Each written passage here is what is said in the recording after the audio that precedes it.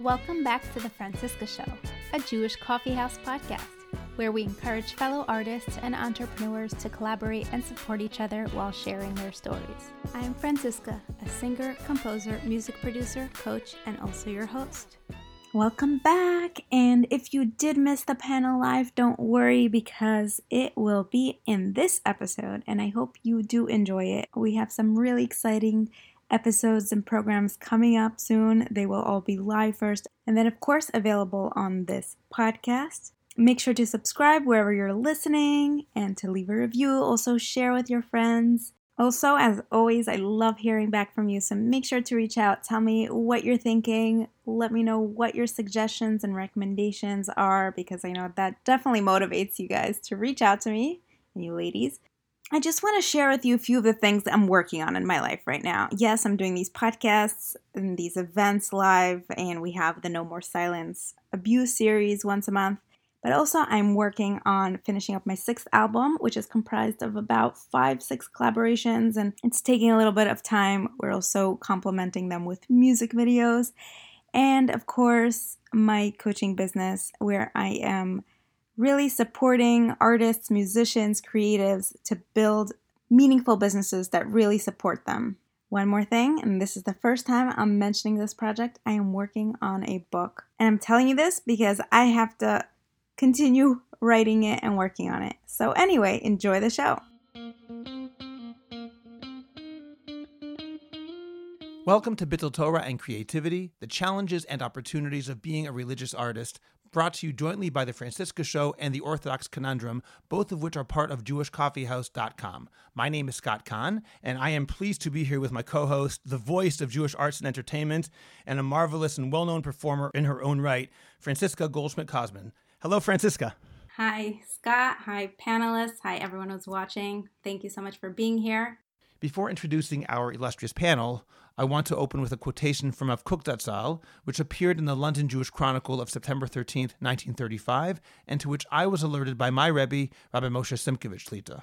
The quote is as follows: "When I lived in London, I used to visit the National Gallery, and my favorite pictures were those of Rembrandt. I really think that Rembrandt was a tzaddik. Do you know that when I first saw Rembrandt's works, they reminded me of the legend about the creation of light? We are told that when God created light, it was so strong and pellucid that one could see from one end of the world to the other. But God was afraid that the wicked might abuse it. What did he do? He reserved that light for the righteous when the Messiah should come. But now and then, there are great men who are blessed and privileged to see it. I think that Rembrandt was one of them, and the light in his pictures is the very light that was originally created by God Almighty." And that's the quote from Rav Kook from 1935. And I think this quotation really encapsulates the possibilities inherent in artistic endeavors for religious Jews.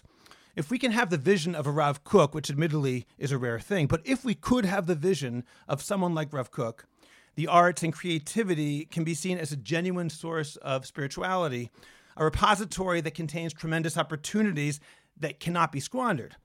On the other hand, it seems like the arts very often are denigrated in religious circles. The pasuk from the Aseret HaDibrot, the Ten Commandments, Lo ta'aseh lecha pesah v'chol tmuna, do not make for yourself an idol or a picture, any picture, seems to be a dominant motif in certain circles, in many of our communities, perhaps implicitly, if not explicitly. And some of these problems certainly apply to music as well. This question, this dynamic, this tension between arts being something which we should look forward to and encourage versus arts which is something which should be put on the back burner if it should be there at all. So today's panel discussion will be an attempt in the short time that we have to go through some of these issues and balance these tendencies. So let me introduce our very illustrious panel right now. First, we have Aby Rottenberg. He's a prolific Orthodox Jewish musician, composer, and entertainer from Toronto. He has been producing music since the mid-1970s with a style which has been described as soft and sweet with a strong folk influence, and it's a pleasure and an honor to have you here with us today, Aby. Thank you. It's very nice to be here, and it's a fascinating subject. Well, thank you for joining us. Simcha Leiner is here as well. He's been one of the biggest stars in Jewish music for over a decade.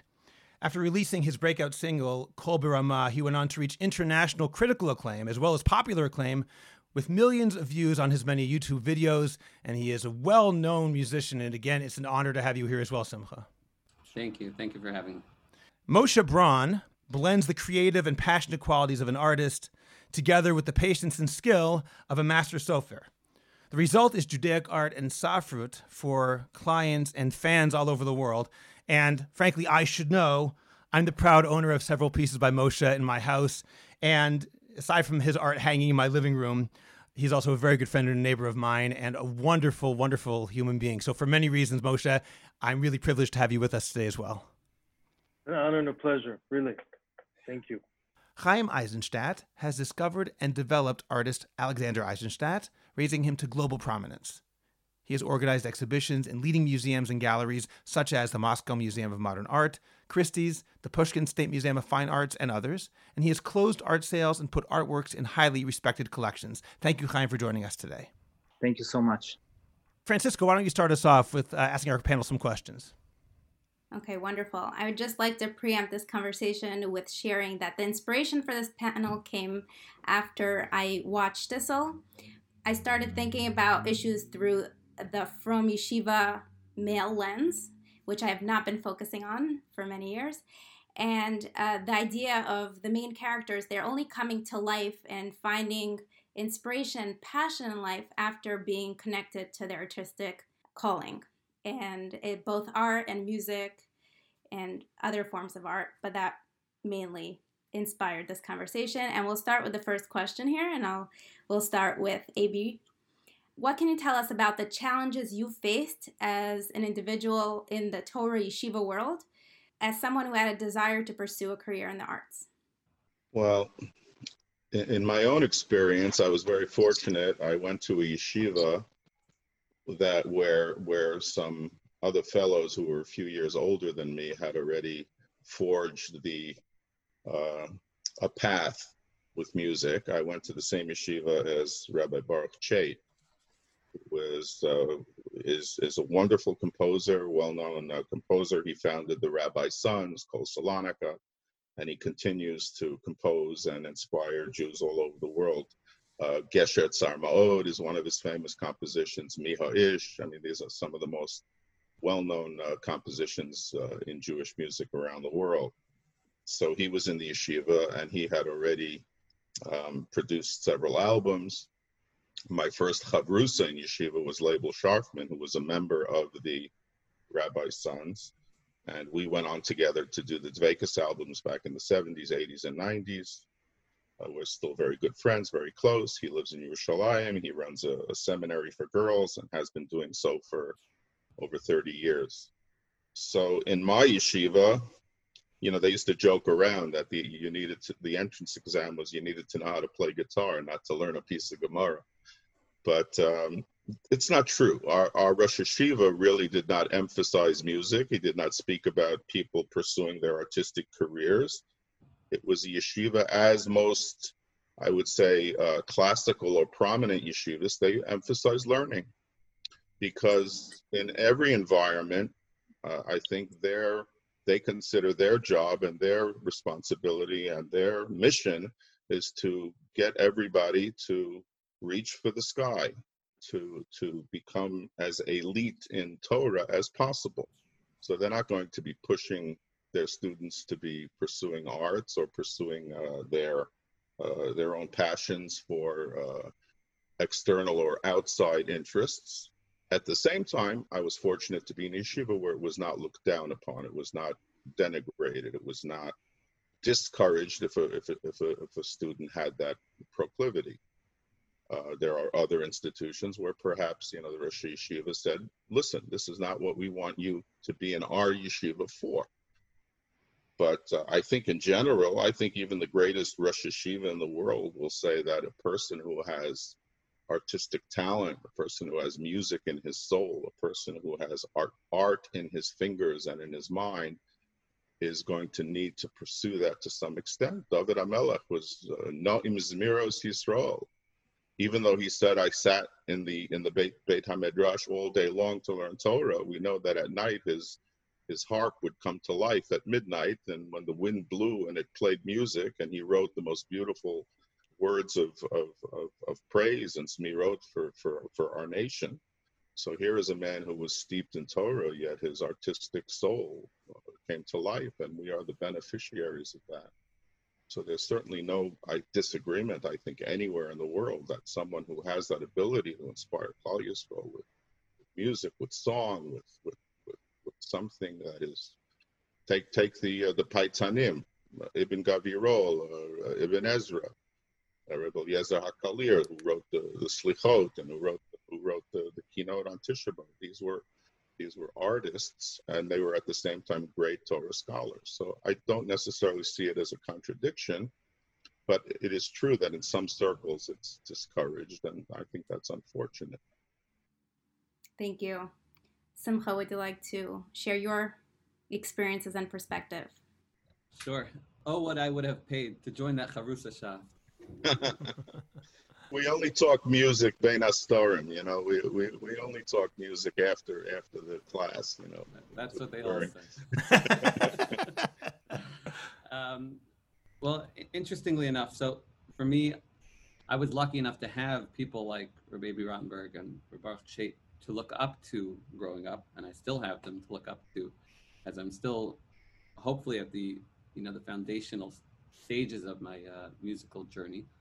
But it was important to bring out, that the different yeshivas that I went to growing up all had a different way of looking at to what extent music can enhance or detract your focus and your ability to pursue Torah without distraction.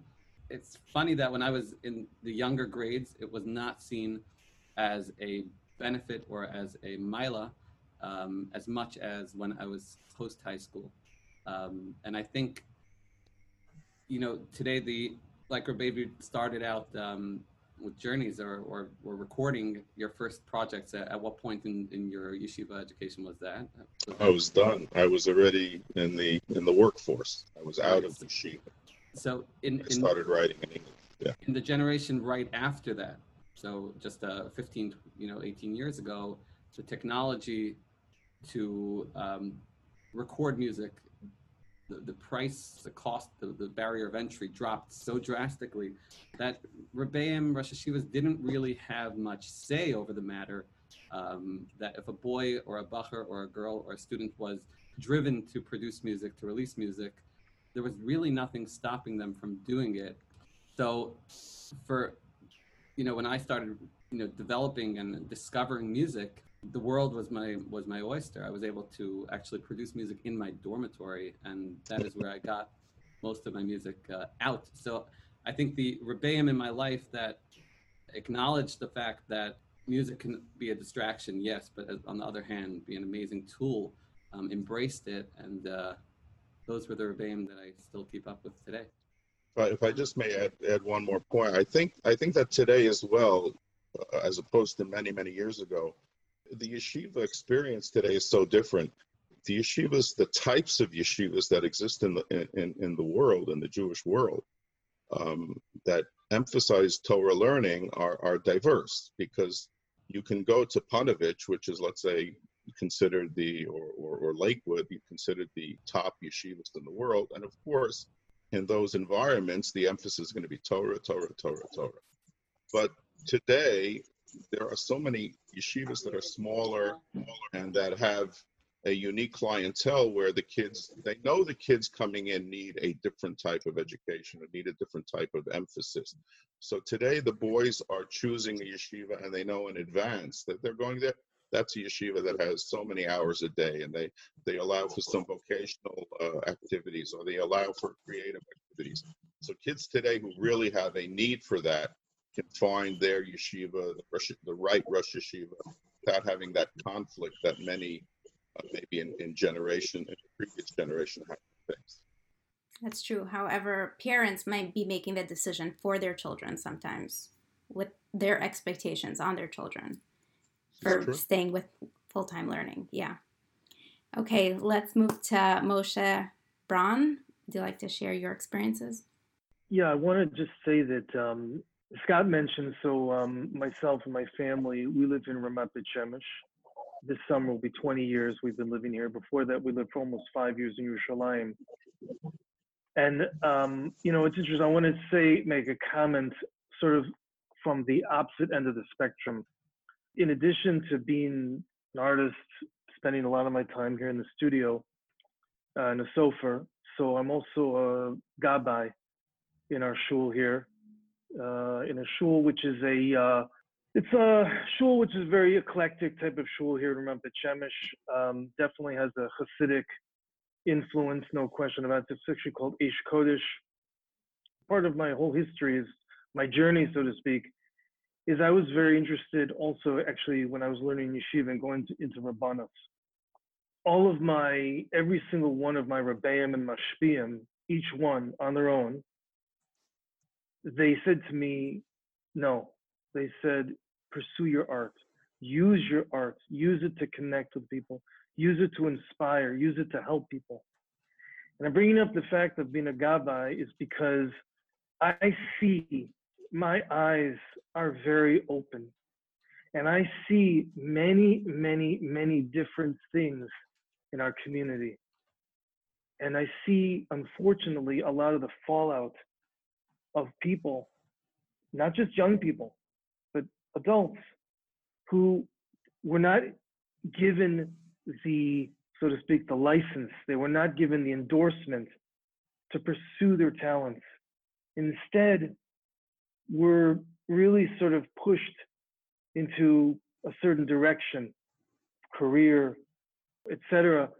And I can see in a person sometimes when they have not had that opportunity, when they have not pursued their talents.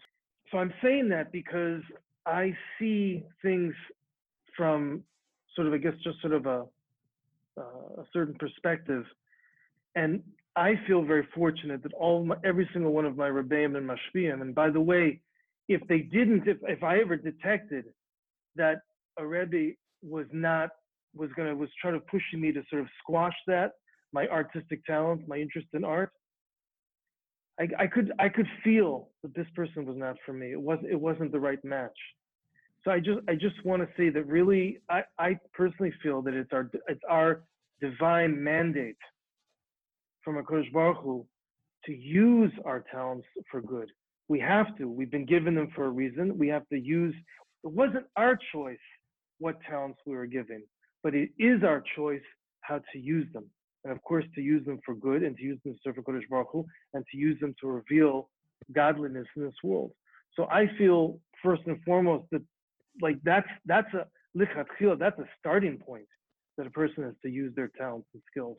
And if one of their talents is to sit and to learn, whether it's in Ponovich, in Shabin, in Torah's Emes, wherever, then that's their mandate.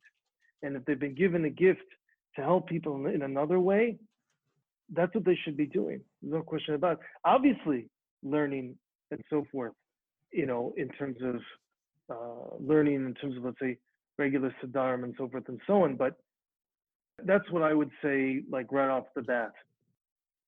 Thank you so much.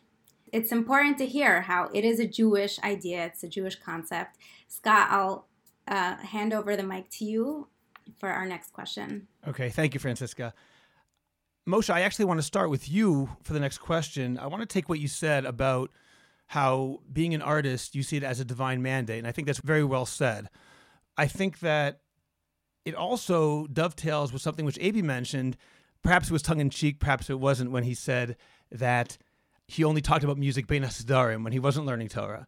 And really the question is, how would an artist balance the concept of this being a divine mandate, something which God wants you to do, with, on the other hand, the importance of limud haTorah, the importance of not getting into BITUL Torah, of not wasting time for Torah.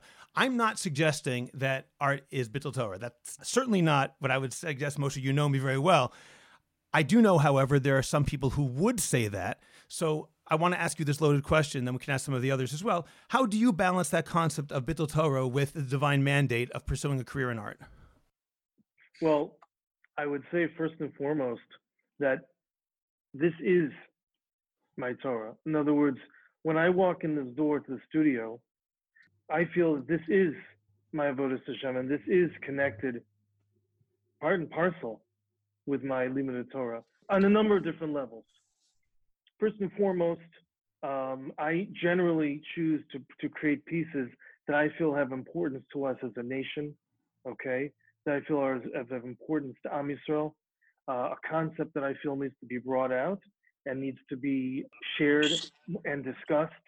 And I feel very much so from all the people that come to the studio, people that see my work, the people that purchase my work, that all the experience that I have, that people relate to that. So that's number one. And then in terms of trying to pursue that, in terms of trying to create those pieces, so there's a huge amount of research and learning that goes into it. Some more, some less, different levels, speaking with different people that are mashpiyim, people who are rebbeim of mine, consulting them and learning. And so I look at it right off the bat that this is learning Torah. It's part of my learning Torah. It's part of my avodas Hashem. On another level, there is, of course, a need to balance that.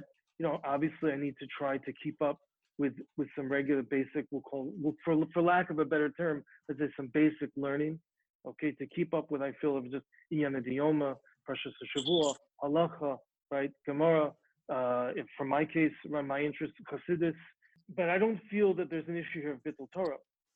That's how I've chosen to pursue things. That's how I've chosen to structure, my life. But again, when the moment that I walk to the studio, there are multiple things that I just feel that are asking for my attention and require limud, for sure. Okay, thank you very much. Chaim Eisenstadt, how would you balance this idea of BITUL Torah versus supporting and promoting the arts? I just want to say first, sorry for my English, because my English is little bit bad. But anyway, I will try to make it the best how much I can.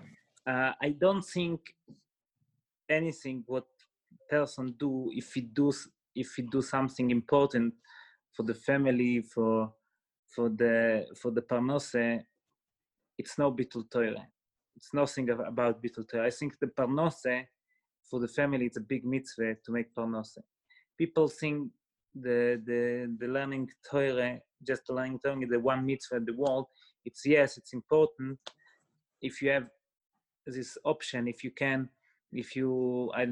win the lotto, or if you born in Rothschild family. But the point is, I think if you in the family when they need the money and you have big family, you must and you have to working and to make money.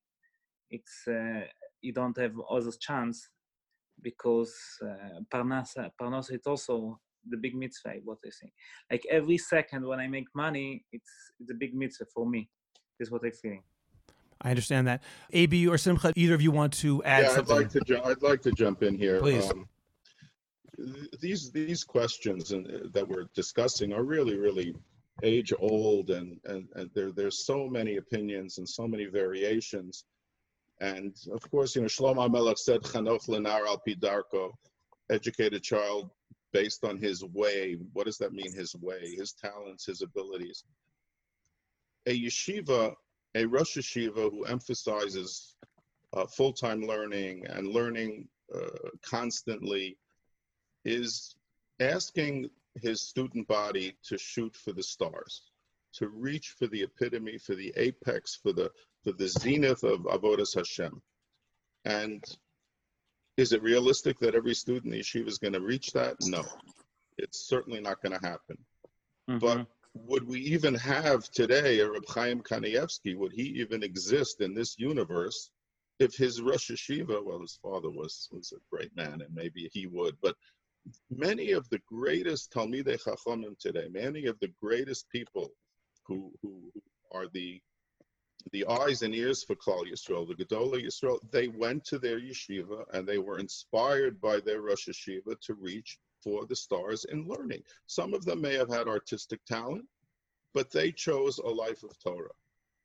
We know from the Gemara, Reb Shimon Bar Yochai said, you have to learn, you shouldn't even pursue a parnasa. We don't agree with him. We paskin like Rabbi Yishmael that a person's parnasa is v'asafto digonecha v'siroshcha v'yitzarecha. You go out and you do a parnasa. like Rabbi Eisenstadt said. And doing parnasa is not BITUL Torah because you need to do it. But certainly that without having in the yeshiva system this education and this striving for the ultimate, nobody would reach it because we always fall short. You ask if music itself is BITUL Torah. When I sit at the piano, is it BITUL Torah? It's a better BITUL Torah than sitting around and doing something else, than wasting my time completely, watching a movie or doing something stupid. It certainly can have a much, much higher calling and cause. And I'm not the kind of person who can sit and learn 24 hours a day. But that doesn't mean that nobody should strive for that. I just add one more thing. I know when Eliyahu Hanavi went up to Shammai, his student Elisha said the words when he saw his master leaving Earth, and he thought he was leaving Earth forever. He thought he was gone. This was his way of passing from this world to the next. He said, "Avi, Avi, Rechav Yisrael Ufrasha." He said, my father, the chariot of Israel and its riders. And the Targum explains, how is Eliyahu Hanavi the chariot of Israel, which means almost like a military thing. He was the chariot and the rider. And the Targum Yonason says, with his prayers and with his supplications to Hashem, he protected Israel. He protected Klal Yisrael by being such a great person. There was one man like that on earth, and it was Eliyahu Hanavi, and he devoted his life to Torah. We cannot discount the fact that some people reach a pinnacle of Torah and Yirah Shamayim and Avodas Hashem. And yes, we don't want our Rosh Yeshiva to pull everybody into that and force everybody into that funnel, because it's not going to work. And they have to learn who their Talmidim are, see what their strengths are, but they also have to give everybody the ultimate goal and the highest possible aspirations. Thank you. I'll jump in and introduce the next question. We'll start with Simcha, and you could add in because they are a little bit interconnected. I would like to separate two topics that are going on here: pursuing the art as a calling and for the art's sake of it, and then monetizing that art, turning it into parnasa and business that everyone agrees in one way or another that's justifiable BITUL Torah, versus pursuing the art and that energy that goes with it and the time that has to go into it for the sake of developing yourself and that higher calling of pursuing the arts. So the next question is, in the yeshiva world, where there's an assumption of learning Torah, or if you're not learning Torah, go into a lucrative career, and being a musician or an artist can sort of fall into the middle. What was that like for you in an environment that doesn't necessarily enrich or support the pursuing something that's not, a lawyer or doctor or other lucrative non-Klei Kodesh jobs and careers? Okay, so I think we're looking at this a little bit from a very micro level, like forcing us to identify, is music a cause of BITUL Torah or a distraction, where we can look at it more of a macro level as, is music a cause of BITUL Avoda? Like our full-time job as a Jew is to live our lives pursuing a derech, a path that is creating each and every one of our lives a holier life, a life of Avodas Hashem. And I think when you look at it more from that perspective, BITUL Torah falls into that, as an overall. And the reason I'm bringing this up is because I grew up from a much more Hasidic background than some, other people that would look at this differently. And I grew up with the mantra that, like the Chassam Sofer would say, that after Torah study, music is the most powerful medium to bring someone to excel in their Avodas Hashem. Can you imagine if we combine the two, right? You're basically harnessing step one and step two.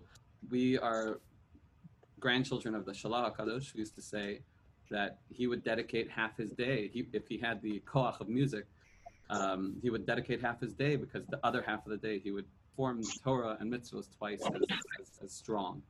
So I think when you look at it more from a life perspective, music is definitely not a BITUL. Taking a step closer to what you were asking, so I had the privilege of studying by your father-in-law, Rabbi Kazman, for 2 years in Ner Yisrael.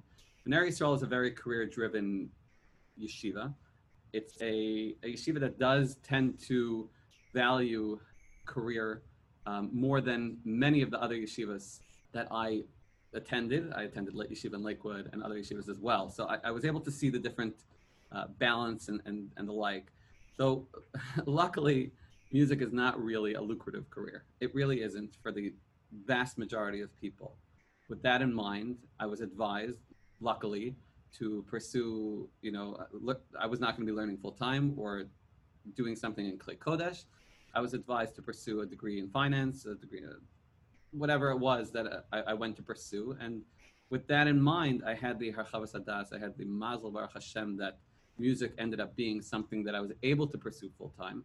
But having that pressure removed from, this career and music has to work, you also let the, hashgacha run its course. You let mazel take its course. You let things that would otherwise be a pressure, you get to remove those from your life a little bit. And just, it's much easier to be a ben Torah, a Jew that's, Oved Hashem, if you don't have to always make this decision. Am I doing this musically? Is it for my career? Am I doing this because I want to, or is this because something that, I was born into?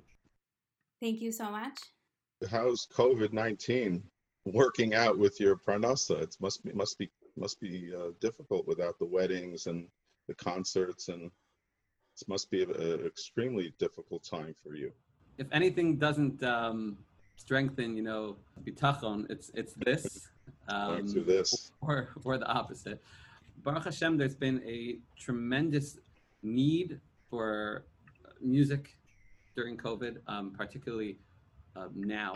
This whole room transforms in an hour to a full-on broadcast facility, and we've been working every single night on it's different. It's definitely a whole different world, but Baruch Hashem, there's always a desire for it and a need for it now more than ever.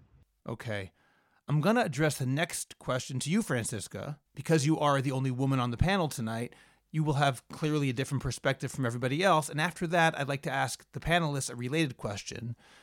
How has Kol Isha impacted your ability to actualize your artistic calling, Francisca? As I mentioned in the opening, you are a performer, you're a singer.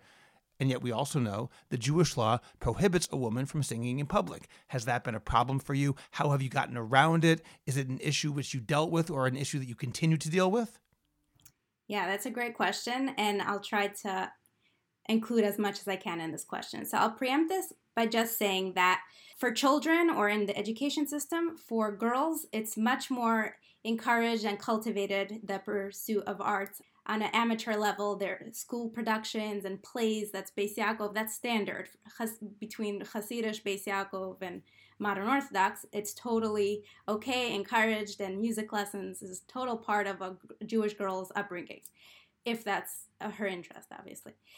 Clearly, that's different on the men's side. However, if you want to continue professionally, there are a lot of limitations that men do not have, includes Kol Isha, tznius, and personally, I'm more comfortable in the studio area, which is composing and production. So for me, obviously, you have the challenge of my market being half of the Jewish population, just the women. But as my research with my podcast, interviewing Jewish women in the arts and entertainment over the last 3 years, for women who love performing, and that's the end goal, having that limitation is huge. And given the opportunity, they would rock a concert or a wedding, and they don't have these opportunities. I think that encompasses everything. In that case, let me take that question and offer it to the panel. I'm going to throw this out to anyone who'd like to answer it. I guess jump in. If your daughter has a beautiful voice, what would you tell her? What would you advise her to do, given the laws of Kol Isha in the Jewish tradition? Would anyone like to offer an opinion about this? I think I will let it do what she want to do. If she want to sing, why not? Okay. I think it's important to manage expectations. I think the most important thing is for a girl who's growing up in an environment that will not allow, whatever that means, live performances beyond the accepted, what we see today. Actually today there's a huge live event with women's singing only.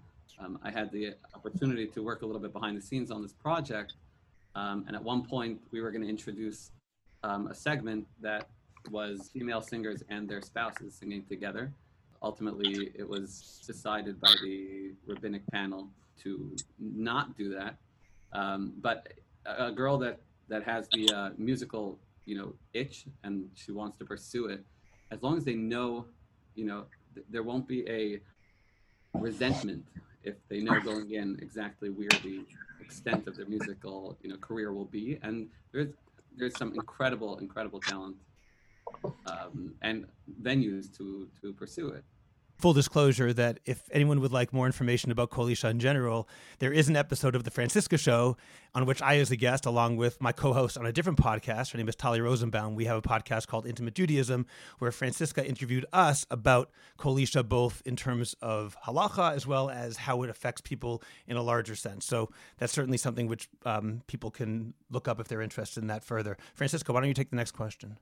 Thank you. So we have many examples in Tanakh, in Jewish history, of artists, true artists, David HaMelech, BITUL.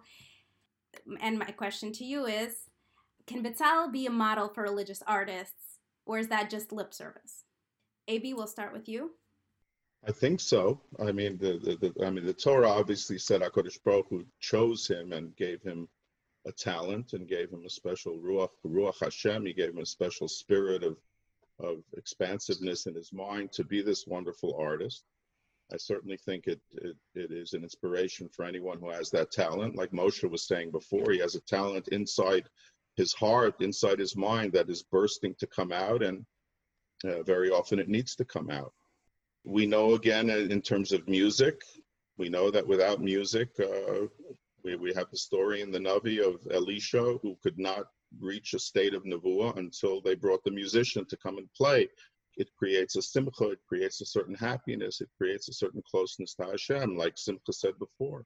The Shari Nagina are elevated spiritual entities that, I mean, I say the words, I don't know if I really understand what I'm saying, but when we talk about Sha'arim and Shamayim and things like that, but I do know that very often I'll say the words of a pasuk, and it doesn't really inspire me or affect me or move me. But then I'll sing those same words, or in shul we'll sing those same words, and all of a sudden they have meaning, and it reaches the depths of your soul. So there's no question that it is a method of avodas Hashem, whether it's through the artistry and the fine arts, or whether it's music. These are blessings that HaKadosh Baruch Hu gave to the world. It's a part of Torah. These are beautiful things, and artistic talent should certainly not be suppressed. If a son, a daughter has that talent, thank God I have some daughters who put me to shame with their talent. They write songs and they write lyrics, and hopefully one day these songs will be produced and released. I can't begin to imagine the nisayon of women in general. Forget about just Kol Isha. That's one of the many challenges they have. I mean, with tznius and with the burdens that they have in general in terms of how much work they have, and it's a very big challenge. But everyone who has a talent should pursue it and should explore it, and to the best of their ability, use it if they can.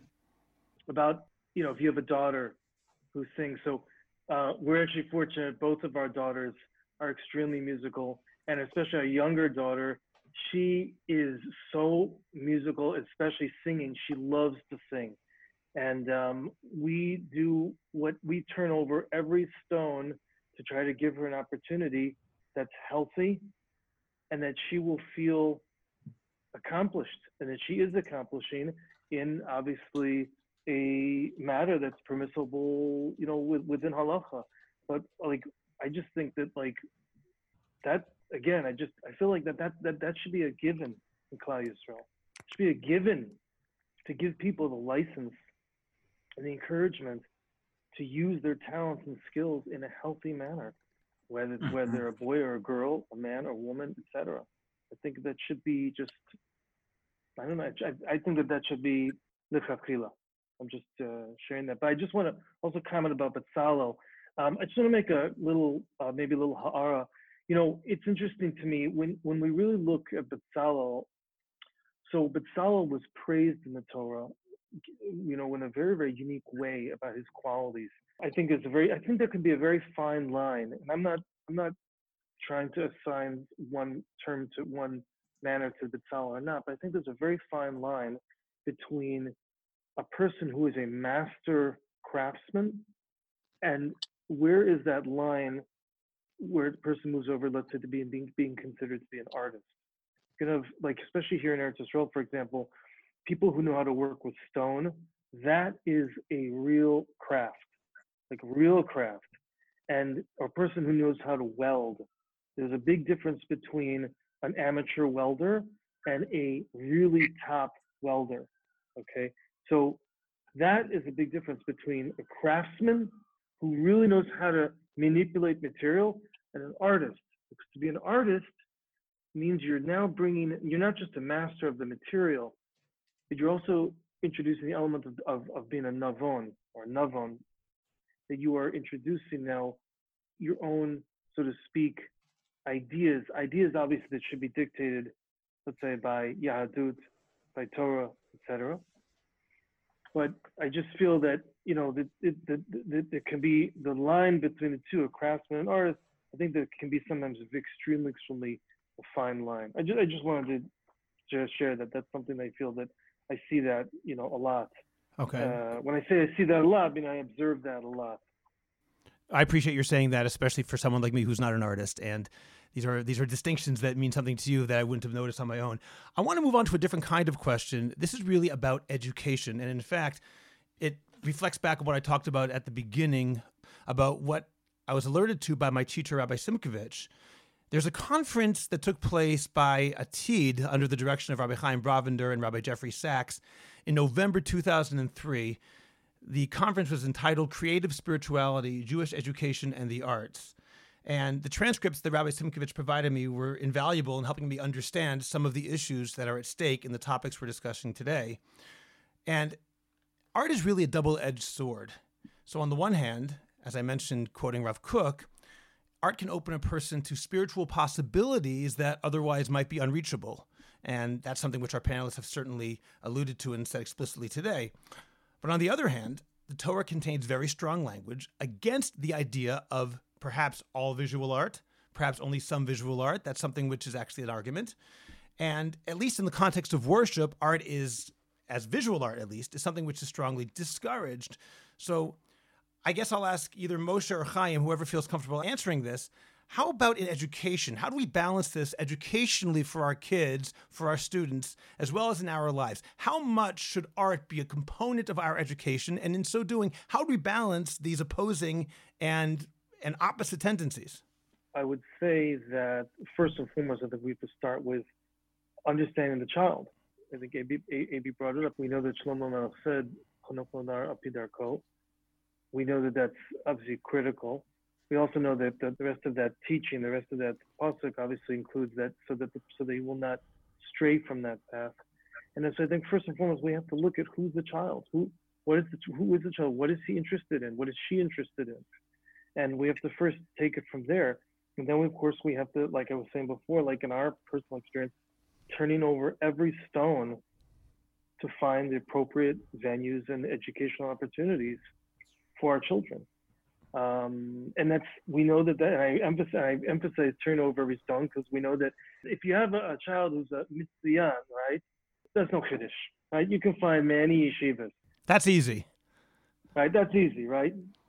When you have a son or a daughter that's not such a mitzian, so to speak, in terms of academics, in terms of the classroom environment, all of a sudden we got to start turning over every stone, because unfortunately, we don't have a huge number of institutions to choose from. Okay, I don't want to stir up the topic, but the point is, though, is that critical, first and foremost, to keep parents have to have their hand on their finger on the pulse of their children all the time.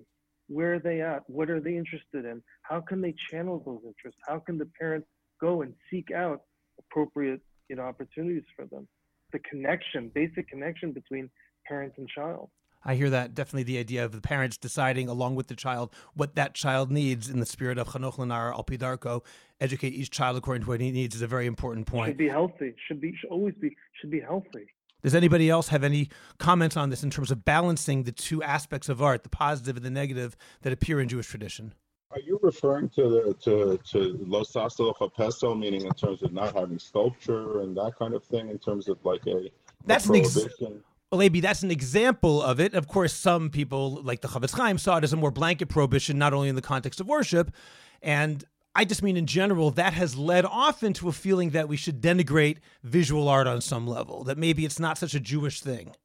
In music as well. I mean, years ago, there is a chazal that says that we're not supposed to, in Yerushalayim, they don't play music at weddings. They have a drummer who comes in and bangs away and sings, but, because I guess that's where we have the Korban Habayit, so we don't want to show too much enthusiasm and too much simcha.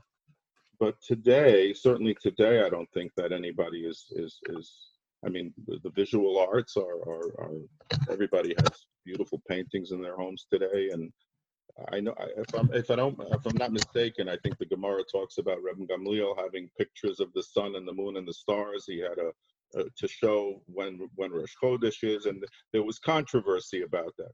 The commentaries ask, how was he able to have that kind of picture? But today, everybody I think is okay, certainly with two-dimensional art and certainly music today is everywhere. In Eretz Yisrael today, I mean, the outpouring of love for the people of Eretz Yisrael, the Haredi community in Eretz Yisrael for music today is incredible. And see how they go to these concerts and they sit there and Yoli Dickman is singing together with them and doing arrangements. It's amazing what's going on in terms of music. And it's an expression of closeness to Hashem, which is getting close to Hashem through music. So it's such a beautiful thing that we're observing. And Abi, I think you're right. I do think, though, that there is an element of the old feelings about visual art, much more so than music. And as you said correctly, prohibitions for both of them appear in our sources, but particularly I think there might be a type of stigma that often comes in the wake of visual art, perhaps because it appears in the Ten Commandments themselves, which may not apply to music, which was a response to Chorban Habayit, a very different sort of thing. And I just wonder if that stigma, even if we don't actually paskin like that, if that's not the halachic ruling that people go by, particularly with two-dimensional art, if it somehow has trickled down to a general denigration of visual arts in a way that may not apply to music. I don't know, but it seems to me it might happen. I'm not the artist. My father is the artist, and my father also is a rabbi. We discussed many times people ask him, it's about Avodah Zorah, and the pesel, what they mean, it's like 3D, when you make three-dimensional. You make when you make the part of the person, or you can't in any painting to make 3D like pesel mamish, yeah. And also if you make pesel and you don't have all the pesel, like part of him, he loses the part of the the leg or something of this. It's no pesel. Mm-hmm. The pesel, it needs to be pesel mamish. And first we see, I don't remember where in Nevi'im, when Hashem asked one of the Nevi'im to make the paint for him. And Hashem asked one of the Nevi'im to make the painting about the Milchamot Hashem. I know the story of Rabbi Moshe Shapira, Zichrono Livracha, and he asked me if I have my father make the painting. It's a name Apikoires, and he really likes this painting. And he asked me if I can to bring him. It was already sold, but he really want to take it for the house of him. Yes, it's Rabbi Moshe Shapira. It's no I don't know. I think all the real rabbis who is going with the Derech HaTorah, not with the stigma, yeah? They really appreciate art. I think the question, it's no question, It's just mistake when people confuse between art and pesel. It's like two different things. Art is a beautiful, it's different, art is a different thing, but for example, my father, what he did, it's a little bit also spiritual. How is Moshe say, it's part of Avodas Hashem, yeah. Right. It's I agree 100%. 100%. We have also, I think it's very healthy, very good, and I think the question is no question. There was a time, if we all remember, when a photographer would come into a wedding hall, and you'd see these big rebbes or rosh yeshivas who would cover their faces. They didn't want their picture taken, and it wasn't because of humility. They thought it had something to do with this not having a tmuna from the Torah. But two-dimensional. Even two-dimensional. Today, that is really no longer an issue. I mean, the centerfold of the Hamodia magazine has every gadol who is anywhere in the world today. We've moved on to more important issues, and Baruch Hashem, music is established and accepted, and people realize the value it brings to Klal Yisrael, and the same thing for photography and art, and certainly for two-dimensional creativity. Maybe I'll jump in here for a second. I'm sure you are well aware of the story with Eli Cohen.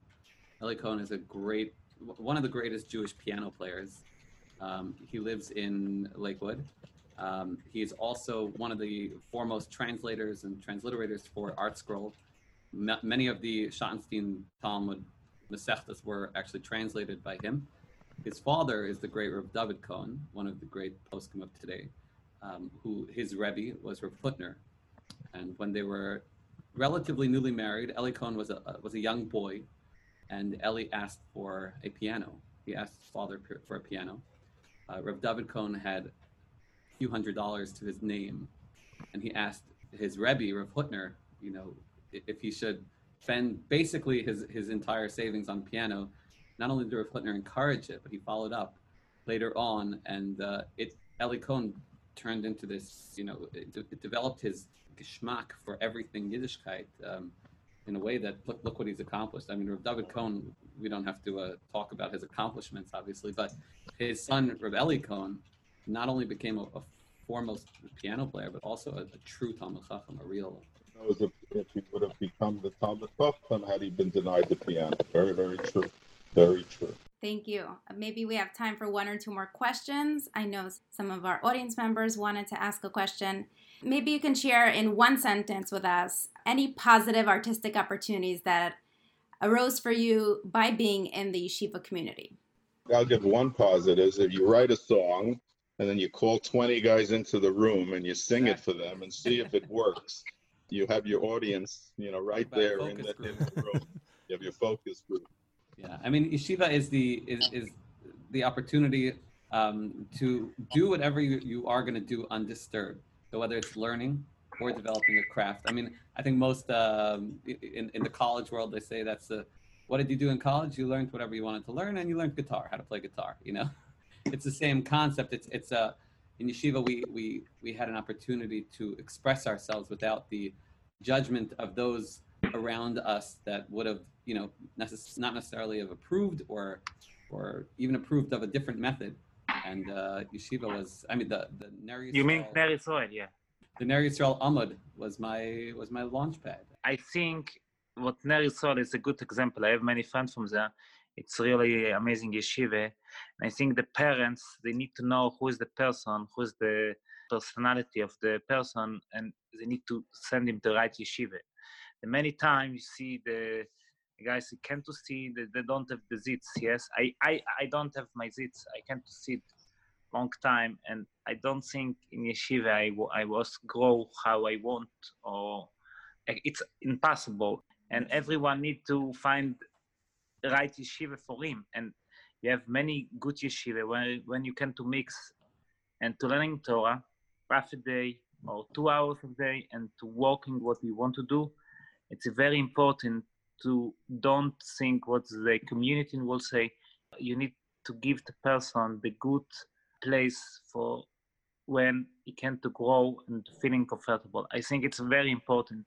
Yeah, it's very important. I'd like to open up our panelists to the audience. We have time for one or two quick questions.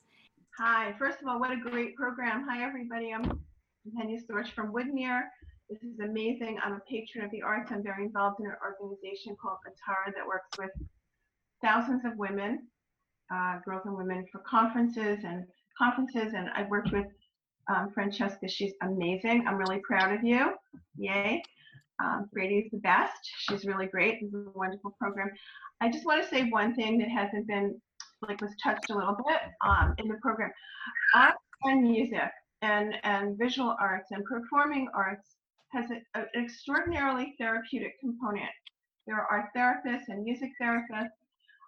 My background is I have a master's degree in nursing, and I work in the healthcare field, bringing in artists to patients' rooms. And someone had asked, to like elevate their spirit and do a lot of psychological work with them. So all of your music and what you're doing, just so that you know, has such a great component to help heal people and to fight with their immune system and so on. So that's like another angle that's really, really important. And there is a lot of parnasa and a lot of monetizing in that field. People are paid to do that.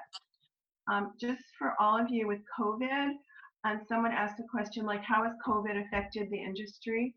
So I'm sure all of you know that there's so much music and things on Zoom now. And Yasha Koach to all of you who produce great works and who really elevate people's spirits so much. It's so helpful at this time of isolation and quarantine. So Thank you.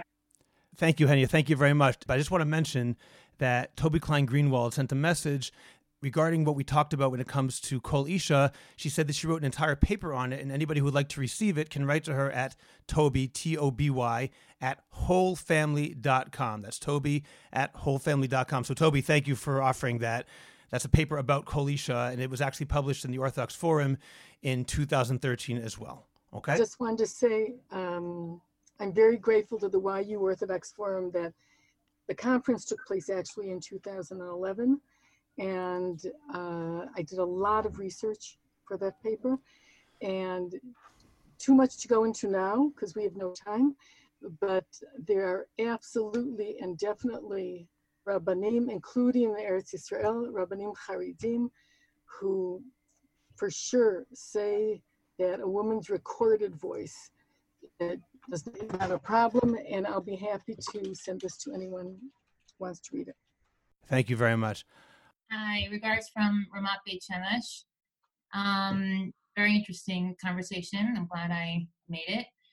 I don't have a question as much as a comment on some of the things that you discussed as far as women in the business and encouraging our youth to have their voices heard. I actually disagree with some of your opinions regarding encouraging our children to go into the arts because it's good for their self-esteem and their voices should be heard and you should follow your passions and your dream. I feel like we need to be a little bit more realistic. I've been performing, singing, writing, selling songs, and working in music for 20 years now. And the only reason I was able to succeed and keep my head above water as a female singer was because I worked so hard on all of my skills. So talent is wonderful, ambition, motivation, heart, and soul. But I feel like something we don't talk about enough is actual skill. So when people write to me, and I get these letters all the time, my daughter has a great voice, how could you get into music? I almost always discourage people, and I tell them, unless you have cash to burn, or unless you're completely musical, you can play an instrument, you're a great performer, you're a great songwriter, you have supportive parents, you have all the tools to record your music without falling into a depression because so few people are hearing it, then it's for you. I just think we have to be more realistic, and this way we'll have the most talented of our youth in the music business producing, potentially even greater quality Jewish music, in years to come. Right. Just to point out, though, as it was that I mentioned before, the concept of managing expectations, that was the reason for that. Talent and success in the music industry do not necessarily go hand in hand, and that is something very, very important to understand. You'll meet some of the most talented artists that just never made it, and then there are people like me that we get by. You know what I'm saying? Just social interaction, mazel, being at the right place at the right time, hashkacha. Those are really the things that I think propel an industry. Being talented, being trained, being skillful. I spent 6 years working in some of, Johns Hopkins University and working with some of the best vocal coaches in the world. But I agree. I felt like a lot of that didn't actually aid my career as much as, hashgacha, as much as 100%. Yeah. I agree with what Chana said, but I don't think the discussion we had up until now was talking about having people pursue their artistic talent professionally or for parnasa necessarily. I mean, a family that has no aspirations to record any albums for the public, but where the son plays piano and the daughter plays guitar and the mother plays the clarinet and the father plays the violin, it's the most beautiful thing. So have your children and have a family with music, or pursue your artistic talents and have them hanging in your own home is still a beautiful thing, and it gives a child and a person a great joy. But it's true what Hannah says. If telling your child that you're going to become the next Simcha Liner who can sing, for hours on end at a chasana, that may not be the case. And it's true that parents have to be very careful how they guide their children for parnasa purposes in general. So I think we could close with this. It's definitely important to differentiate between, encouraging and being a supportive community, parents, education, administration, understanding the value of children need to pursue their artistic calling versus creating a new career where we're training instead of Talmidei Chachamim and Rebbeim, we're producing a bunch of singers and artists. This is not necessarily the professional development that we're trying to bring more of or bring awareness into the Haredi and Yeshiva community, but more the artistic side of children needing to express themselves and how that can compromise their spiritual connection with Hashem, with God, because neglecting your need for expression can definitely interfere with religious expression and observance. Thank you to our panelists. So Scott, I'll give the floor to you. Okay, well, I want to thank all of our panelists. This was a very, very interesting evening. Aby Rottenberg, Simcha Leiner, Moshe Braun, Chaim Eisenstadt. It was an honor having you all on. I certainly learned a lot. I'm sure everyone listening and watching learned a lot as well. I also want to give a special thank you to Francisca, who was the person who had the idea of this panel. I was brought on board because of her chesed, her kindness, not because I had that much to offer. She really is the voice of Jewish arts and entertainment. Thank you, Francisca, for including me, because this is something which I probably would never have done if not for your insistence. So thank you. So once again, thank you everybody for listening, and everyone have a good day and stay healthy. Thanks for listening. Thank you, Scott, for making this happen. If you haven't yet, make sure to check out jewishcoffeehouse.com. Francisco Show is one of them, as Scott mentioned. And make sure to check out the other awesome podcasts that jewishcoffeehouse.com hosts on their platform. There's Jewish Conundrum, Intimate Judaism, as I've mentioned many times before on this podcast, but there are also other great podcasts that you should definitely check out. If you're watching on YouTube, or if you would like to watch these on YouTube, make sure to subscribe to my channel and leave likes, reviews. Thank you to Scott, to jewishcoffeehouse.com. Thank you for listening. And my favorite ask of you all, please do reach out. I love, love, love getting your messages, getting to know you. This is really what it's about, connecting with you. And if I don't know that we're connecting, then we're not connecting fully. So reach out. Email me at franciscakay@gmail.com. Have a great, great, great day.